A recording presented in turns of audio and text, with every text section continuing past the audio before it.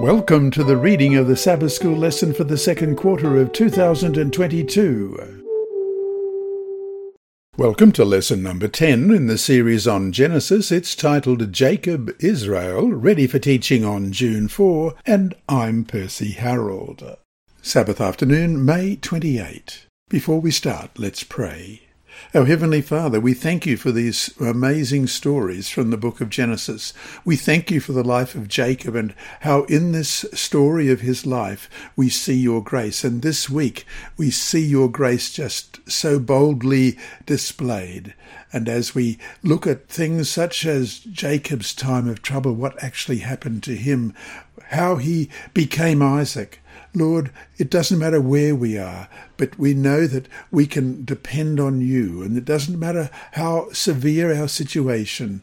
We know that you are there to provide your grace, your love, and your comfort, whether we live in Cape Verde Islands in the Atlantic, or Pitcairn Island and Samoa in the South Pacific, or Madagascar in the Indian Ocean, or Guam and Hawaii in the North Pacific, or the Caribbean Islands in the Atlantic, and the Falkland Islands in the Atlantic, and Papua New Guinea in the Pacific, and the Seychelles in Indian Ocean. Lord, wherever we live, whether it be on land or sea, that we know that your name is glorified in your word. And as we open it this week, may we not just see stories, but may we see you and your love and your grace. We pray in Jesus' name. Amen. Our memory text this week is Genesis chapter 32 and verse 28.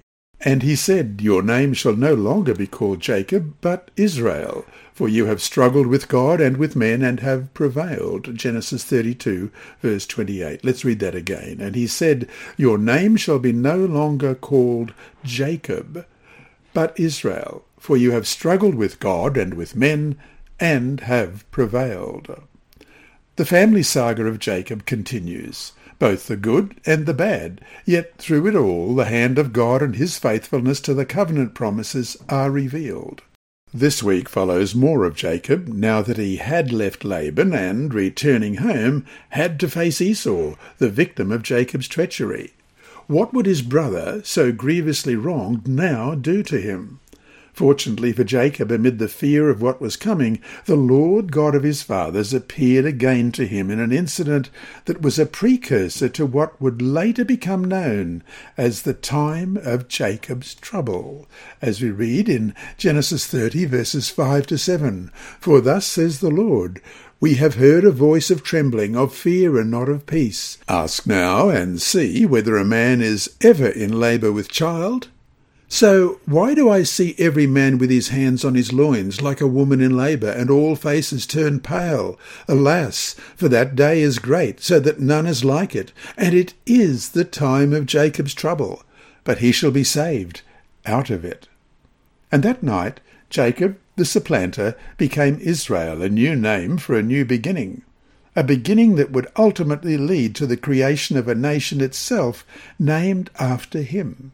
In other words, despite all that happens, the story of the patriarchs and their family is told in Scripture in order to show us that God is faithful to fulfill what he has promised, and that he will do so despite what at times seems to be nothing but his people doing all that they can to stop that fulfillment.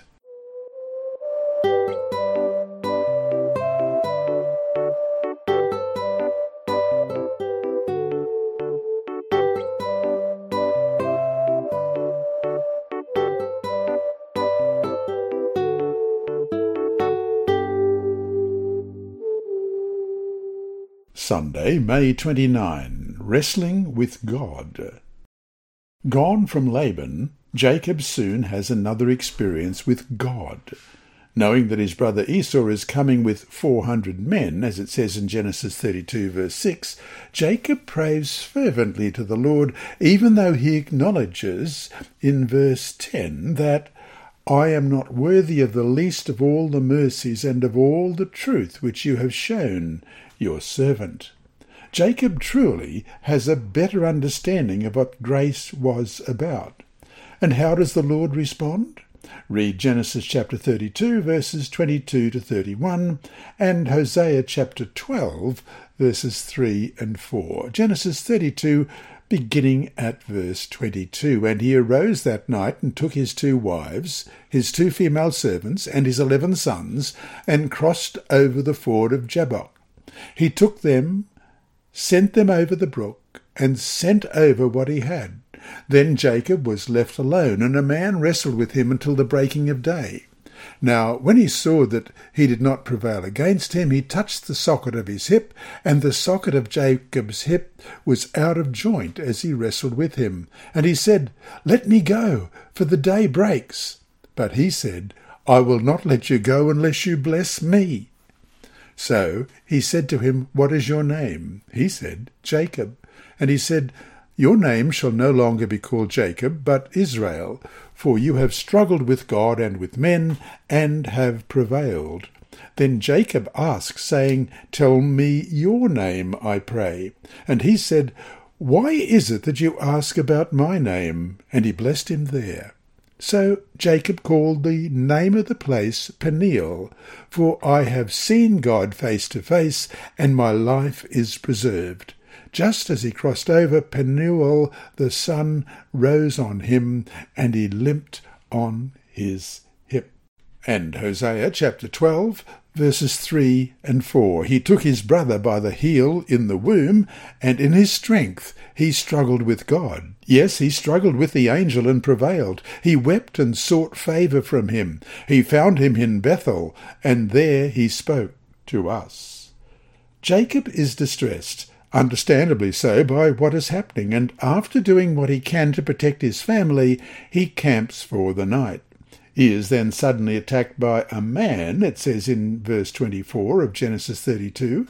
This is a term that can have special connotations, evoking the divine presence, as we read in Isaiah 53 verse 3. He is despised and rejected by men, a man of sorrows and acquainted with grief, and we hid, as it were, our faces from him.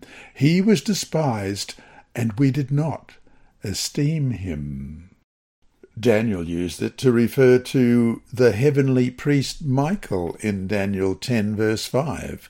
I lifted my eyes and looked, and behold, a certain man clothed in linen, whose waist was girded with gold of Uphaz.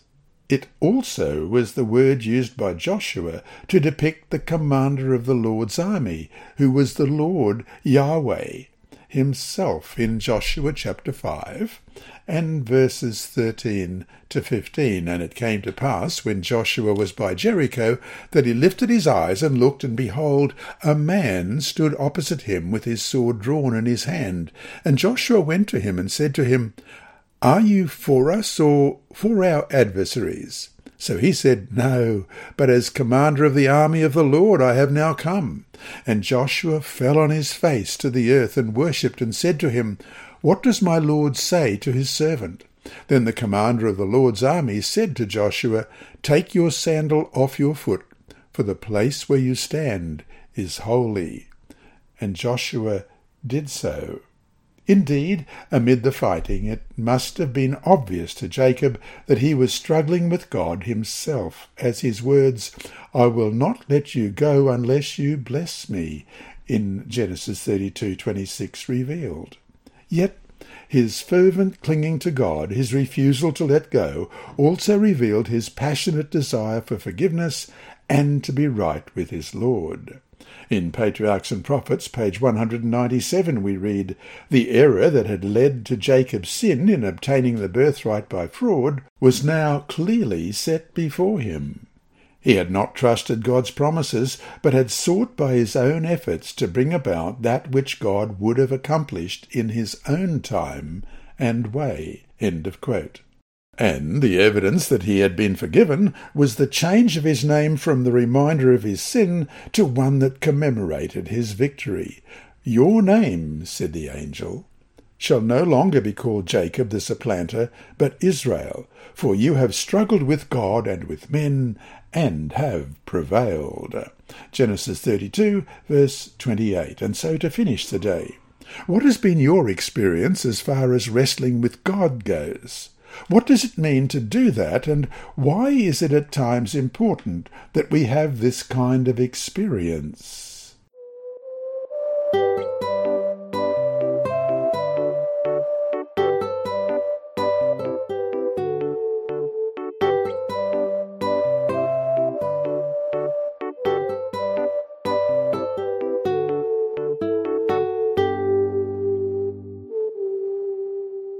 Monday, May 30. The brothers meet.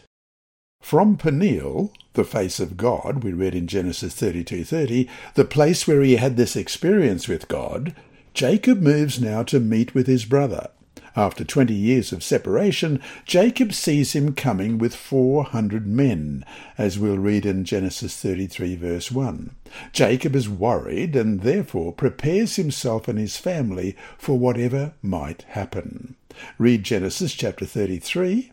What connection is there between Jacob's experience of seeing the face of God at Peniel and Jacob's experience of seeing the face of his brother?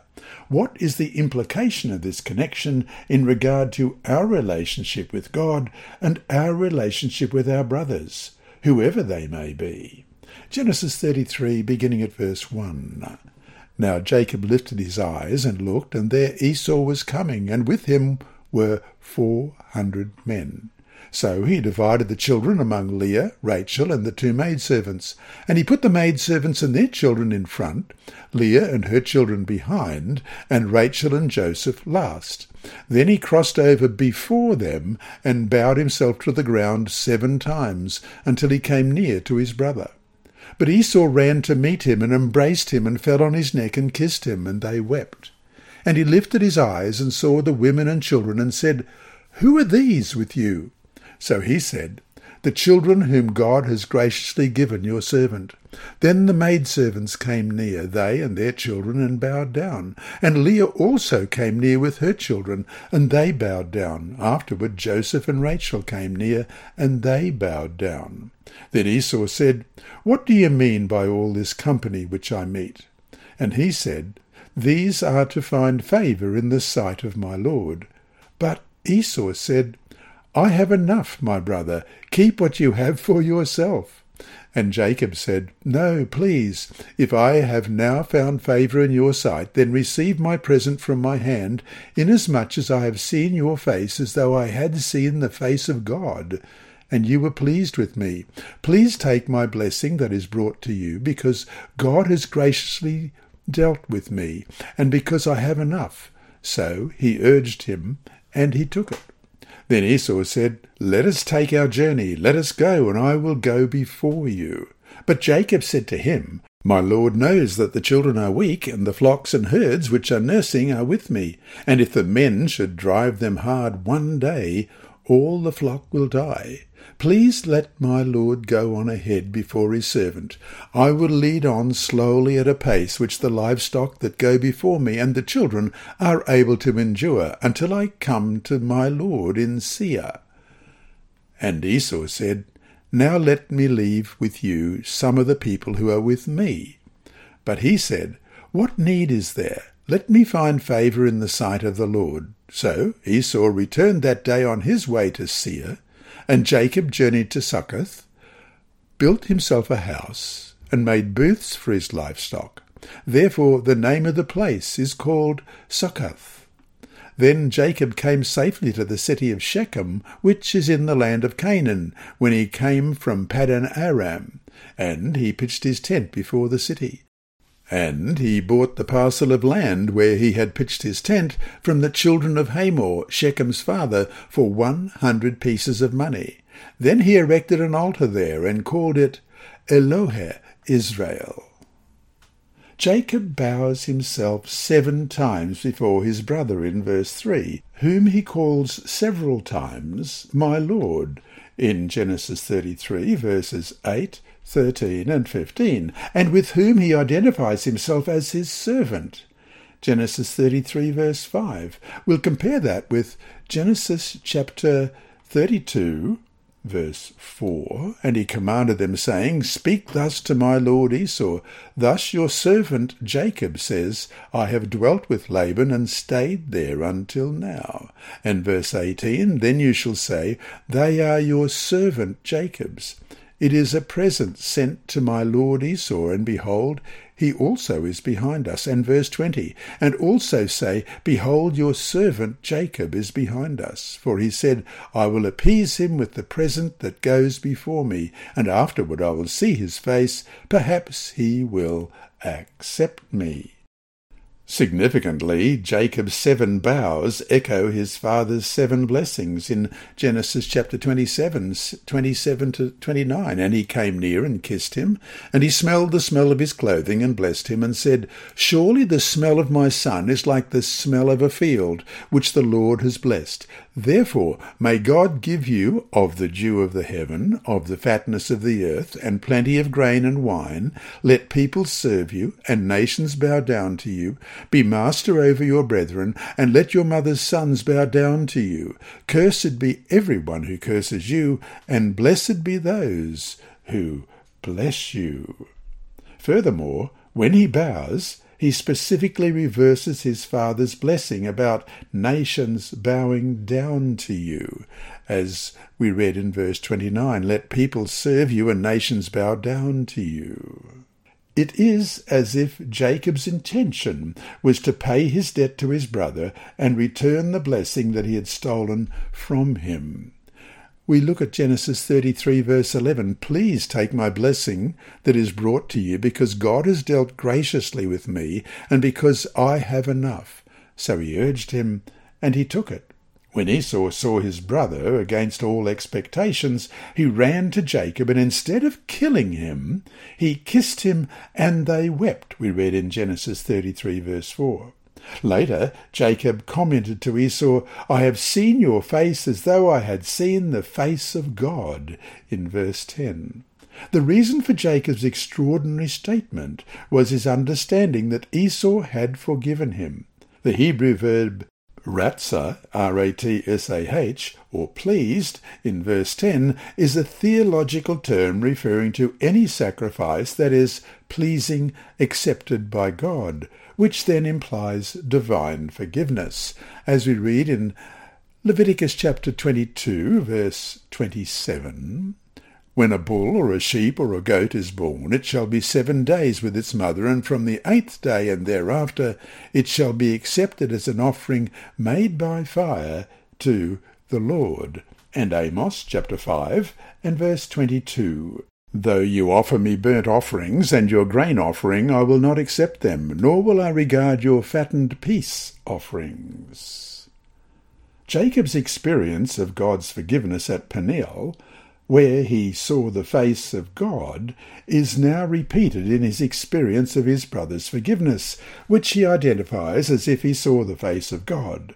Jacob lives a second Peniel, the first one preparing for the second one. Jacob has been forgiven by God and by his own brother. Truly, he now must have understood, even more than before, the meaning of grace. And so to finish the day, what have you learned about grace from how others, besides the Lord, have forgiven you?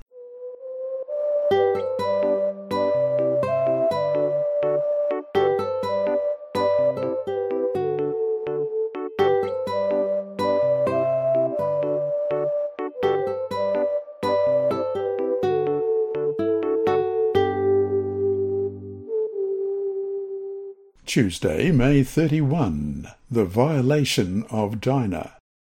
Now that Jacob has reconciled with his brother, he wants to settle in the land of Canaan in peace. The word shalem, S-H-A-L-E-M, or safety, used in Genesis 33 verse 18, from the word shalom, S-H-A-L-O-M, peace, for the first time characterizes his journey. Let's read that, Genesis 33, verse 18. Then Jacob came safely to the city of Shechem, which is in the land of Canaan, when he came from Paddan Aram, and he pitched his tent before the city.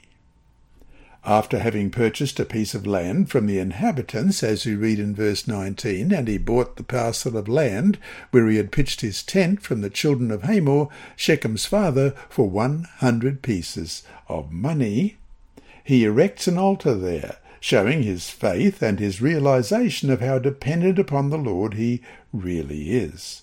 For every one of the sacrifices offered, there was an act of worship. Yet, for the first time in his life, Jacob, or Israel, is exposed to the troubles of settling in the land. Like Isaac at Gerar with Abimelech in Genesis 26, 1-33, Jacob tries to find accommodation with the Canaanites. Let's read that story in Genesis chapter 26, beginning at verse 1. There was a famine in the land, besides the first famine that was in the days of Abraham, and Isaac went to Abimelech, king of the Philistines, in Gerar.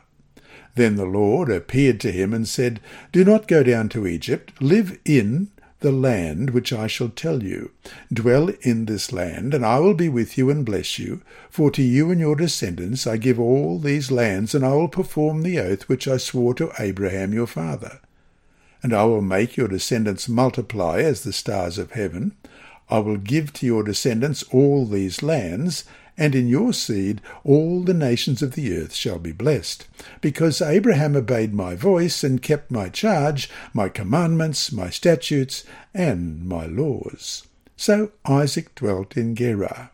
And the men of the place asked about his wife, and he said, She is my sister. For he was afraid to say, She is my wife, because he thought, lest the men of the place kill me for Rebekah, because she is beautiful to behold.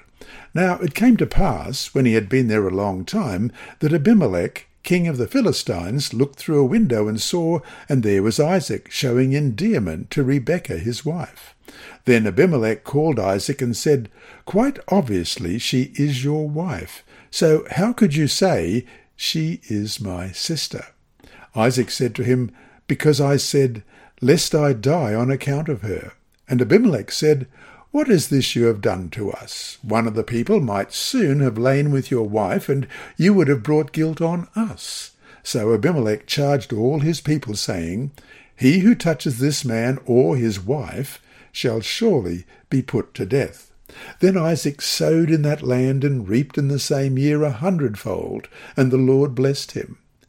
The man began to prosper, and continued prospering until he became very prosperous, for he had possessions of flocks and possessions of herds, and a great number of servants. So the Philistines envied him. Now the Philistines had stopped up all the wells which his father's servants had dug in the days of Abraham his father, and they had filled them with earth. And Abimelech said to Isaac, Go away from us, for you are much mightier than we. Then Isaac departed from there, and pitched his tent in the valley of Gerar, and dwelt there. And Isaac dug again the wells of water which they had dug in the days of Abraham his father, for the Philistines had stopped them up after the death of Abraham. He called them by the names which his father had called them. Also Isaac's servants dug in the valley, and found a well of running water there. But the herdsmen of Gerar quarrelled with Isaac's herdsmen, saying, The water is ours. So he called the name of the well Esek, because they quarrelled with him. Then they dug another well, and they quarrelled over that one also. So he called its name Sitnah. And he moved from there and dug another well, and they did not quarrel over it. So he called its name Rehoboth, because he said, For now the Lord has made room for us, and we shall be beautiful in the land. Then he went up from there to Beersheba. And the Lord appeared to him the same night, and said, I am the God of your father Abraham. Do not fear, for I am with you. I will bless you and multiply your descendants for my servant Abraham's sake. So he built an altar there, and called on the name of the Lord, and he pitched his tent there, and there Isaac's servants dug a well. Then Abimelech came to him from Gerar with Ahazzath, one of his friends, and Phicol, the commander of his army. And Isaac said to them, Why have you come to me, since you hate me, and have sent me away from you? But they said, We have certainly seen that the Lord is with you. So we said, Let there now be an oath between us, between you and us, and let us make a covenant with you, that you will do us no harm, since we have not touched you, and since we have done nothing to you but good, and have sent you away in peace. You are now the blessed of the Lord. So he made them a feast, and they ate and drank. Then they arose early in the morning and swore an oath with one another, and Isaac sent them away, and they departed from him in peace. It came to pass the next day that Isaac's servants came and told him about the well which they had dug, and he said to him, We have found water. So he called it Sheba. Therefore the name of the city is Beersheba to this day. Read Genesis chapter 34. What happened to upset his plans for a peaceful existence. Genesis 34, beginning at verse 1. Now Dinah, the daughter of Leah, whom she had borne to Jacob, went out to see the daughters of the land, and when Shechem the son of Hamor the Hivite, prince of the country, saw her, he took her and lay with her and violated her. His soul was strongly attracted to Dinah, the daughter of Jacob, and he loved the young woman and spoke kindly to the young woman. So Shechem spoke to his father Hamor, saying, Get me this young woman as a wife. And Jacob heard that he had defiled Dinah his daughter.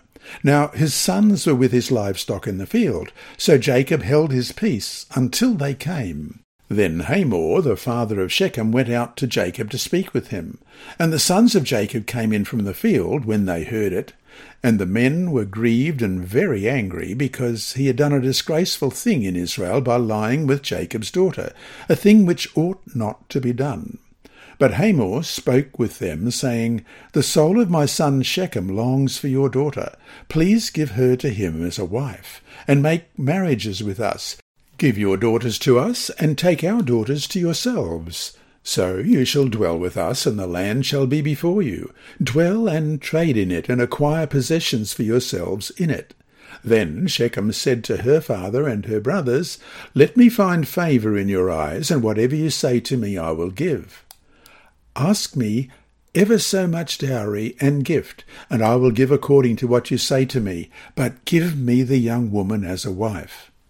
But the sons of Jacob answered Shechem and Hamor his father, and spoke deceitfully, because he had defiled Dinah their sister. And they said to them, We cannot do this thing, to give our sister to one who is uncircumcised, for that would be a reproach to us. But on this condition we will consent to you. If you will become as we are, if every male of you is circumcised, then we will give our daughters to you, and we will take your daughters to us, and we will dwell with you, and we will become one people. But if you will not heed us and be circumcised, then we will take our daughter and be gone. And their words pleased Hamor and Shechem, Hamor's son. So the young man did not delay to do the thing, because he delighted in Jacob's daughter. He was more honourable than all the household of his father. And Hamor and Shechem his son came to the gate of their city, and spoke with the men of their city, saying, These men are at peace with us. Therefore let them dwell in the land, and trade in it. For indeed the land is large enough for them. Let us take their daughters to us as wives, and let us give them our daughters. Only on this condition will the men consent to dwell with us, to be one people, if every male among us is circumcised, as they are circumcised. Will not their livestock, their property, and every animal of theirs be ours? Only let us consent to them, and they will dwell with us. And all who went out of the gate of his city heeded Hamor and Shechem his son. Every male was circumcised, all who went out of the gate of this city. Now it came to pass on the third day, when they were in pain, that two of the sons of Jacob, Simeon and Levi, Dinah's brothers, each took his sword and came boldly upon the city and killed all the males. And they killed Hamor and Shechem his son with the edge of the sword, and took Dinah from Shechem's house and went out. The sons of Jacob came upon the slain and plundered the city, because their sister had been defiled. They took their sheep, their oxen, and their donkeys, what was in the city and what was in the field, and all their wealth, all their little ones, and their wives they took captive, and they plundered even all that was in the houses. Then Jacob said to Simeon and Levi, "You have troubled me by making me obnoxious among the inhabitants of the land, among the Canaanites and the Perizzites. And since I am few in number, they will gather themselves together against me and kill me. I shall be destroyed, my household and I." But they said, "Should he treat our sister like a harlot?" The story of this sordid incident highlights the ambiguity of the characters and of their actions. The sensual Shechem, who violates Dinah, also is characterized as sincere and loving Dinah, and he wants to try to make amends. He is even willing to undergo the covenant rite of circumcision. Meanwhile, Simeon and Levi, who present themselves as the defenders of God and his commandments, and who resist intermarriage with the Canaanites, resort to lies and deception in verse 13, and are ready to kill and plunder. We read in Leviticus 19:29, "Do not prostitute your daughter to cause her to be a harlot, lest the land fall into harlotry and the land become full of wickedness." And then Genesis 34, verses 25 to 27. "Now it came to pass on the third day, when they were in pain, that two of the sons of Jacob, Simeon and Levi, Dinah's brothers, each took his sword and came boldly upon the city and killed all the males. And they killed Hamor and Shechem his son with the edge of the sword, and took Dinah from Shechem's house, and went out. The sons of Jacob came upon the slain and plundered the city, because their sister had been defiled." Their actions were not only reprehensible, why not punish the one man who had done it, but also had the potential to cause many more problems. As for Jacob, he only is concerned with peace. When the rape of his daughter is reported to him, he does not say anything, as we read in verse 5, "And Jacob heard that he had defiled Dinah his daughter. Now his sons were with his livestock in the field, so Jacob held his peace until they came." However, after he hears about what his sons have done, he openly chides them because of what could follow. In verse 30, "You have troubled me by making me obnoxious among the inhabitants of the land, among the Canaanites and the Perizzites, and since I am few in number, they will gather themselves together against me and kill me. I shall be destroyed, my household and I." And so to finish the day, again and again we see deceit and deception, as well as acts of kindness and grace in these accounts. What does this tell us about human nature?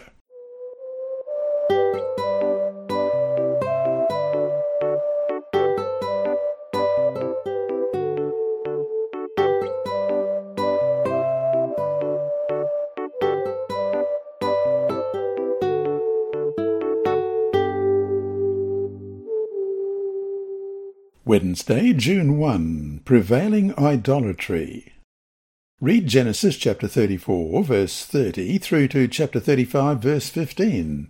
What lessons can we take about true worship from what happened here?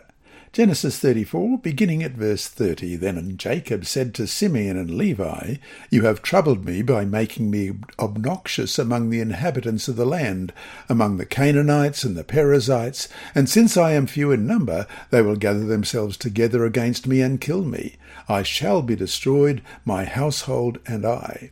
But they said, Should he treat our sister like a harlot?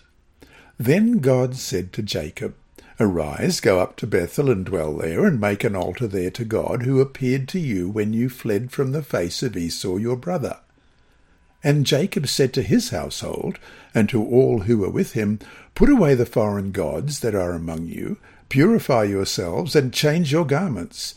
Then let us rise and go up to Bethel, and I will make an altar there to God, who answered me in the day of my distress, and has been with me in the way which I have gone. So they gave Jacob all the foreign gods which were in their hands, and the earrings which were in their ears, and Jacob hid them under the terebinth tree which was by Shechem. And they journeyed, and the terror of God was with the cities that were all around them, and they did not pursue the sons of Jacob. So Jacob came to Luz, that is, Bethel, which is in the land of Canaan, he and all the people who were with him. And he built an altar there and called the place El Bethel, because there God appeared to him when he fled from the face of his brother. Now Deborah, Rebekah's nurse, died, and she was buried below Bethel under the terebinth tree. So the name of it was called Allon Bokath. Then God appeared to Jacob again when he came from Paddan Aram and blessed him. And God said to him, "Your name is Jacob. Your name shall not be called Jacob any more, but Israel shall be your name." So he called his name Israel. Also God said to him, "I am God Almighty. Be fruitful and multiply. A nation and a company of nations shall proceed from you, and kings shall come from your body. The land which I gave Abraham and Isaac I give to you, and to your descendants after you I give this land." Then God went up from him in the place where he talked with him. So Jacob set up a pillar in the place where he talked with him, a pillar of stone, and he poured a drink offering on it, and he poured oil on it. And Jacob called the name of the place where God spoke with him Bethel. Immediately after Jacob's complaint that his peace with the Canaanites had been compromised in Genesis 34:30, and after his 2 sons were rebuked in the same verse, God urges Jacob to leave Shechem and return to Bethel in order to renew his covenant. Indeed, the Lord tells him that once he gets there, he needs to build an altar. Meanwhile, the first thing recorded after God's command is Jacob's telling his people to put away the Canaanite idols, which had been taken in the plunder of the city of Shechem, and the household goods that had been stolen by Rachel, as we read in Genesis 31:19. Now Laban had gone to shear his sheep, and Rachel had stolen the household idols that were her father's. And verse 32, "With whomever you find your gods, do not let them live. In the presence of our brethren, identify what I have of yours and take it with you." For Jacob did not know that Rachel had stolen them. All this, too, is crucial to the idea of the covenant with God. These idols had been kept and probably worshipped in spite of Jacob's commitment to God. It was not enough for Jacob to leave Shechem in order to escape Canaanite influence. Jacob had to get rid of the idols within the camp and in the hearts of his people. The process of repentance consists in more than a physical move from one place to another, or a move from one church to another. Most important, it is that we seek by God's grace to purge the idolatry in our hearts, regardless of where we live, because we can make idols out of just about anything. When Jacob obeys God and proceeds according to God's commandment, God finally intervenes, and the terror of God, in verse 5, affects all the people around them, and they do not dare attack Jacob. Jacob is then ready to worship with all the people who were with him, we read in verse 6, suggesting that the family unity has been restored.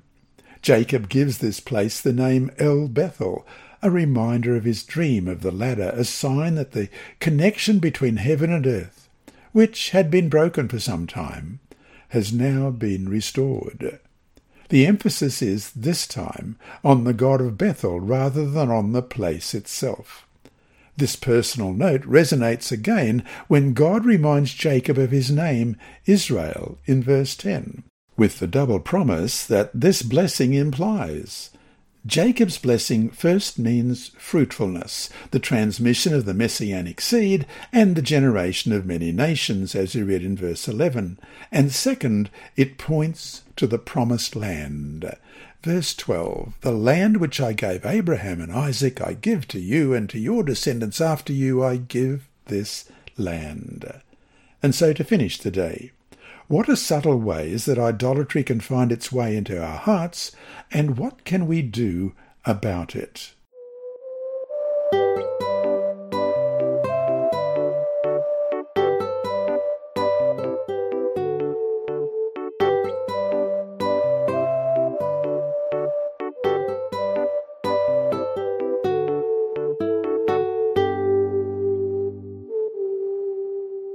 Thursday, June 2, the death of Rachel. Read Genesis chapter 35, verses 15 to 29. What other woes did Jacob face within his dysfunctional family? Let's read Genesis 35, beginning at verse 15. And Jacob called the name of the place where God spoke with him Bethel.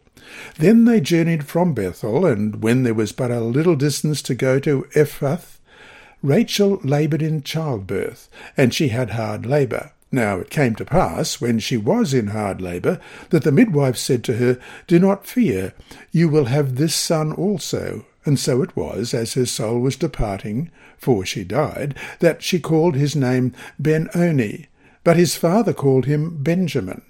So Rachel died and was buried on the way to Ephrath, that is, Bethlehem. And Jacob set a pillar on her grave, which is the pillar of Rachel's grave to this day. Then Israel journeyed and pitched his tent beyond the Tower of Eder. And it happened, when Israel dwelt in that land, that Reuben went and lay with Bilhah his father's concubine, and Israel heard about it. Now the sons of Jacob were 12. The sons of Leah were Reuben, Jacob's firstborn, and Simeon, Levi, Judah, Issachar, and Zebulun. The sons of Rachel were Joseph and Benjamin. The sons of Bilhah, Rachel's maidservant, were Dan and Naphtali. And the sons of Zilpah, Leah's maidservant, were Gad and Asher. These were the sons of Jacob who were born to him in Paddan Aram. Then Jacob came to his father Isaac at Mamre, or Kirjath Arba, that is, Hebron, where Abraham and Isaac had dwelt. Now the days of Isaac were 180 years, so Isaac breathed his last and died, and was gathered to his people, being old and full of days, and his sons Esau and Jacob buried him. As soon as Jacob leaves Bethel, 3 interrelated incidents mark the last step of his journey toward the promised land.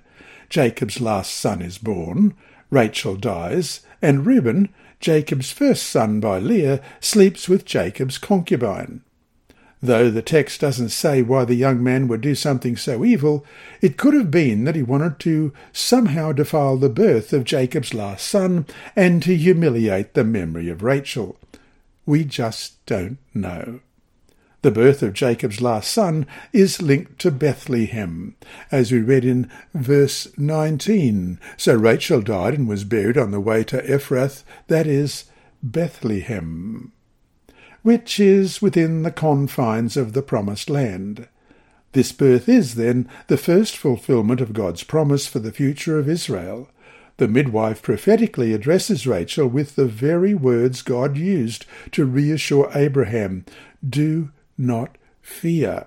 We read that in verse 17, and we're going to compare that with Genesis 15, verse 1. After these things, the word of the Lord came to Abram in a vision, saying, Do not be afraid, Abram. I am your shield, your exceedingly great reward. Significantly, Jacob changes the name that the dying Rachel had given to her son, Ben-Oni, meaning son of my sorrow, to signify her pain, into Benjamin, meaning son of the right hand, perhaps implying the direction of the south in order to express his hope in the promised land and all that God said he would do for his people after they had settled there. Yet, during this time, Reuben has sexual relations with Bilhah, his father's concubine, and Rachel's maidservant, as we read in Genesis 35:25. The sons of Bilhah, Rachel's maidservant, were Dan and Naphtali, and Genesis chapter 30 and verse 3. So she said, Here is my maid Bilhah, go in to her, and she will bear a child on my knees, that I also may have children by her. We just don't know why he performed this scandalous act, other than as another example of human depravity. Amazingly, Jacob does not respond to this horrible violation, even though he is told about it in verse 22. And it happened, when Israel dwelt in the land, that Reuben went and lay with Bilhah his father's concubine, and Israel heard about it. Perhaps at this point in his life, Jacob trusts that God will fulfill his word despite the sin and evil at times that goes on around him. It is this precise lesson of faith that is implied in the list of Jacob's 12 sons, who will be the ancestors of Israel, not the most savoury and kindest of people, as we will see. Genesis 35, verses 22 to 26. And it happened, when Israel dwelt in that land, that Reuben went and lay with Bilhah his father's concubine, and Israel heard about it. Now the sons of Jacob were 12. The sons of Leah were Reuben, Jacob's firstborn, and Simeon, Levi, Judah, Issachar, and Zebulun.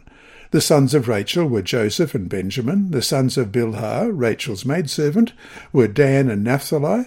And the sons of Zilpah, Leah's maidservant, were Gad and Asher.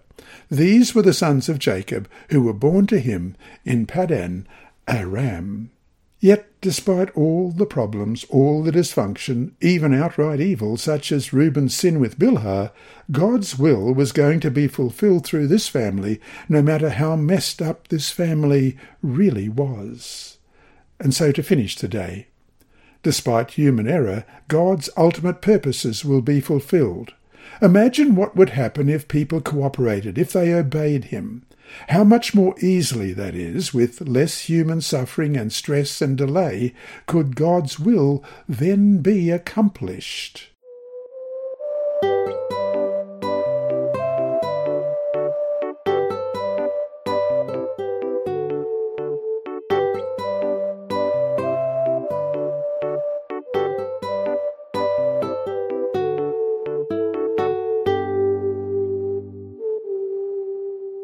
Friday, June 3. From Patriarchs and Prophets, page 201 to 203, we read, Jacob's experience during that night of wrestling and anguish represents the trial through which the people of God must pass just before Christ's second coming. Such will be the experience of God's people in their final struggle with the powers of evil. God will test their faith, their perseverance, their confidence in his power to deliver them.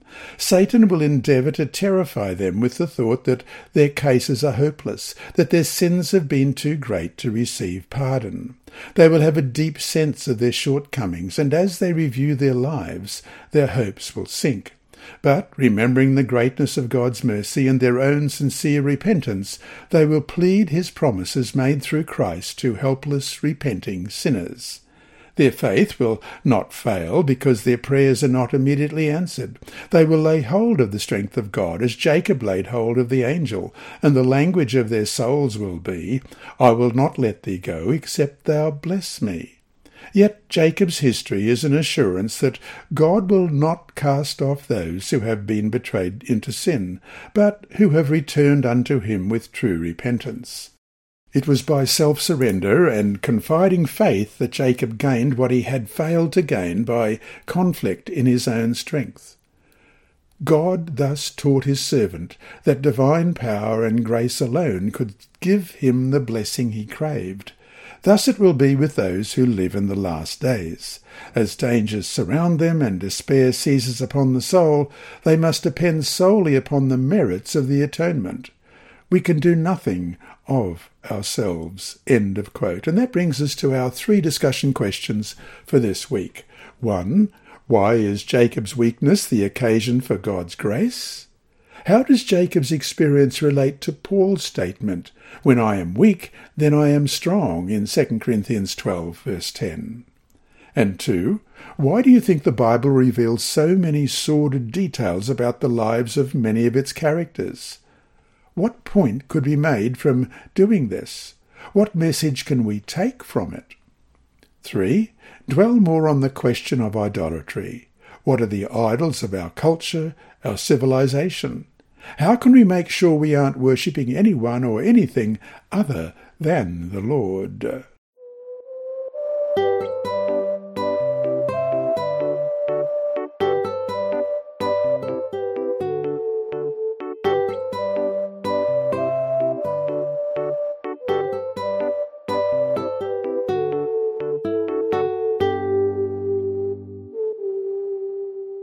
Inside Story. Our mission story this week is titled Double Answer to Prayer, and it's by Andrew McChesney. The first-year theology student ran to the worship room at Zakorsky Adventist University, south of Moscow, Russia. Falling on his knees, he prayed, "Lord, why are you blessing me? I am so sinful." 20-year-old Vadim Antyushin felt an overwhelming sense of his unworthiness of God's blessings. He felt unworthy to study at the university and of the calling to become a Seventh-day Adventist pastor. He had just started his first semester of classes and moments earlier had unexpectedly received a gift of US $100. It was a significant sum for him. "Lord, I'm unworthy of this money," Vadim prayed. "You have provided for all my needs and I lack nothing. Show me what to do with the money." Vadim exchanged the US dollars for Russian rubles. After tithe, 6,000 rubles remained. Vadim joined a small group of students who met once a week to pray, and a few days later heard one of the students ask for prayers about his financial situation. Vadim listened silently. He didn't know the student, and he didn't know how much money he needed for his tuition. That night, Vadim returned to the worship room to pray. "Lord," he said, "I would like to give the money to my classmate. Please bless this plan according to your will." The next day, Vadim pulled aside his classmate to speak privately. "How much money do you need for your studies?" he asked. 6,000 rubles, the classmate replied. Stunned, Vadim realized that God had answered his prayers. Not only that, but God had also answered the prayers of his classmate. Vadim joyfully gave the 6,000 rubles to his astonished classmate. The two embraced. 2 years later, the classmate has become one of Vadim's best friends. "He and I have gone through a lot together, and he has helped me in so many ways," Vadim said in an interview. "Thank God that I have acquired such a friend. Thank God that he takes care of our needs long before we even know that we have a need. Before we ask, he knows what to give and through whom to give it. The main thing is to trust him. Now, to him who is able to do exceedingly abundantly above all that we ask or think, according to the power that he works in us, to him be glory in the church by Christ Jesus to all generations, for ever and ever. Amen. Ephesians 3:19 and 20. And there's a photograph of Vadim right here. The mission story illustrates the following components of the Seventh-day Adventist Church's I Will Go strategic plan. Spiritual growth, objective number 5, to disciple individuals and families into spirit-filled lives, and spiritual growth, objective number 7, to help youth and young adults place God first and exemplify a biblical worldview. And you can read more about these at iwillgo2020.org. This lesson was read by Dr. Percy Harold for Christian Services for the Blind. Sponsored by the Sabbath School Department and distributed through Hope Channel Australia, this podcast is also redistributed by Hope Channel Germany, Christian Record Services for the Blind. It is also available on SoundCloud and through multiple podcast distributors, including Apple iTunes. And you can listen and watch at the same time on YouTube. Remember, God is always faithful.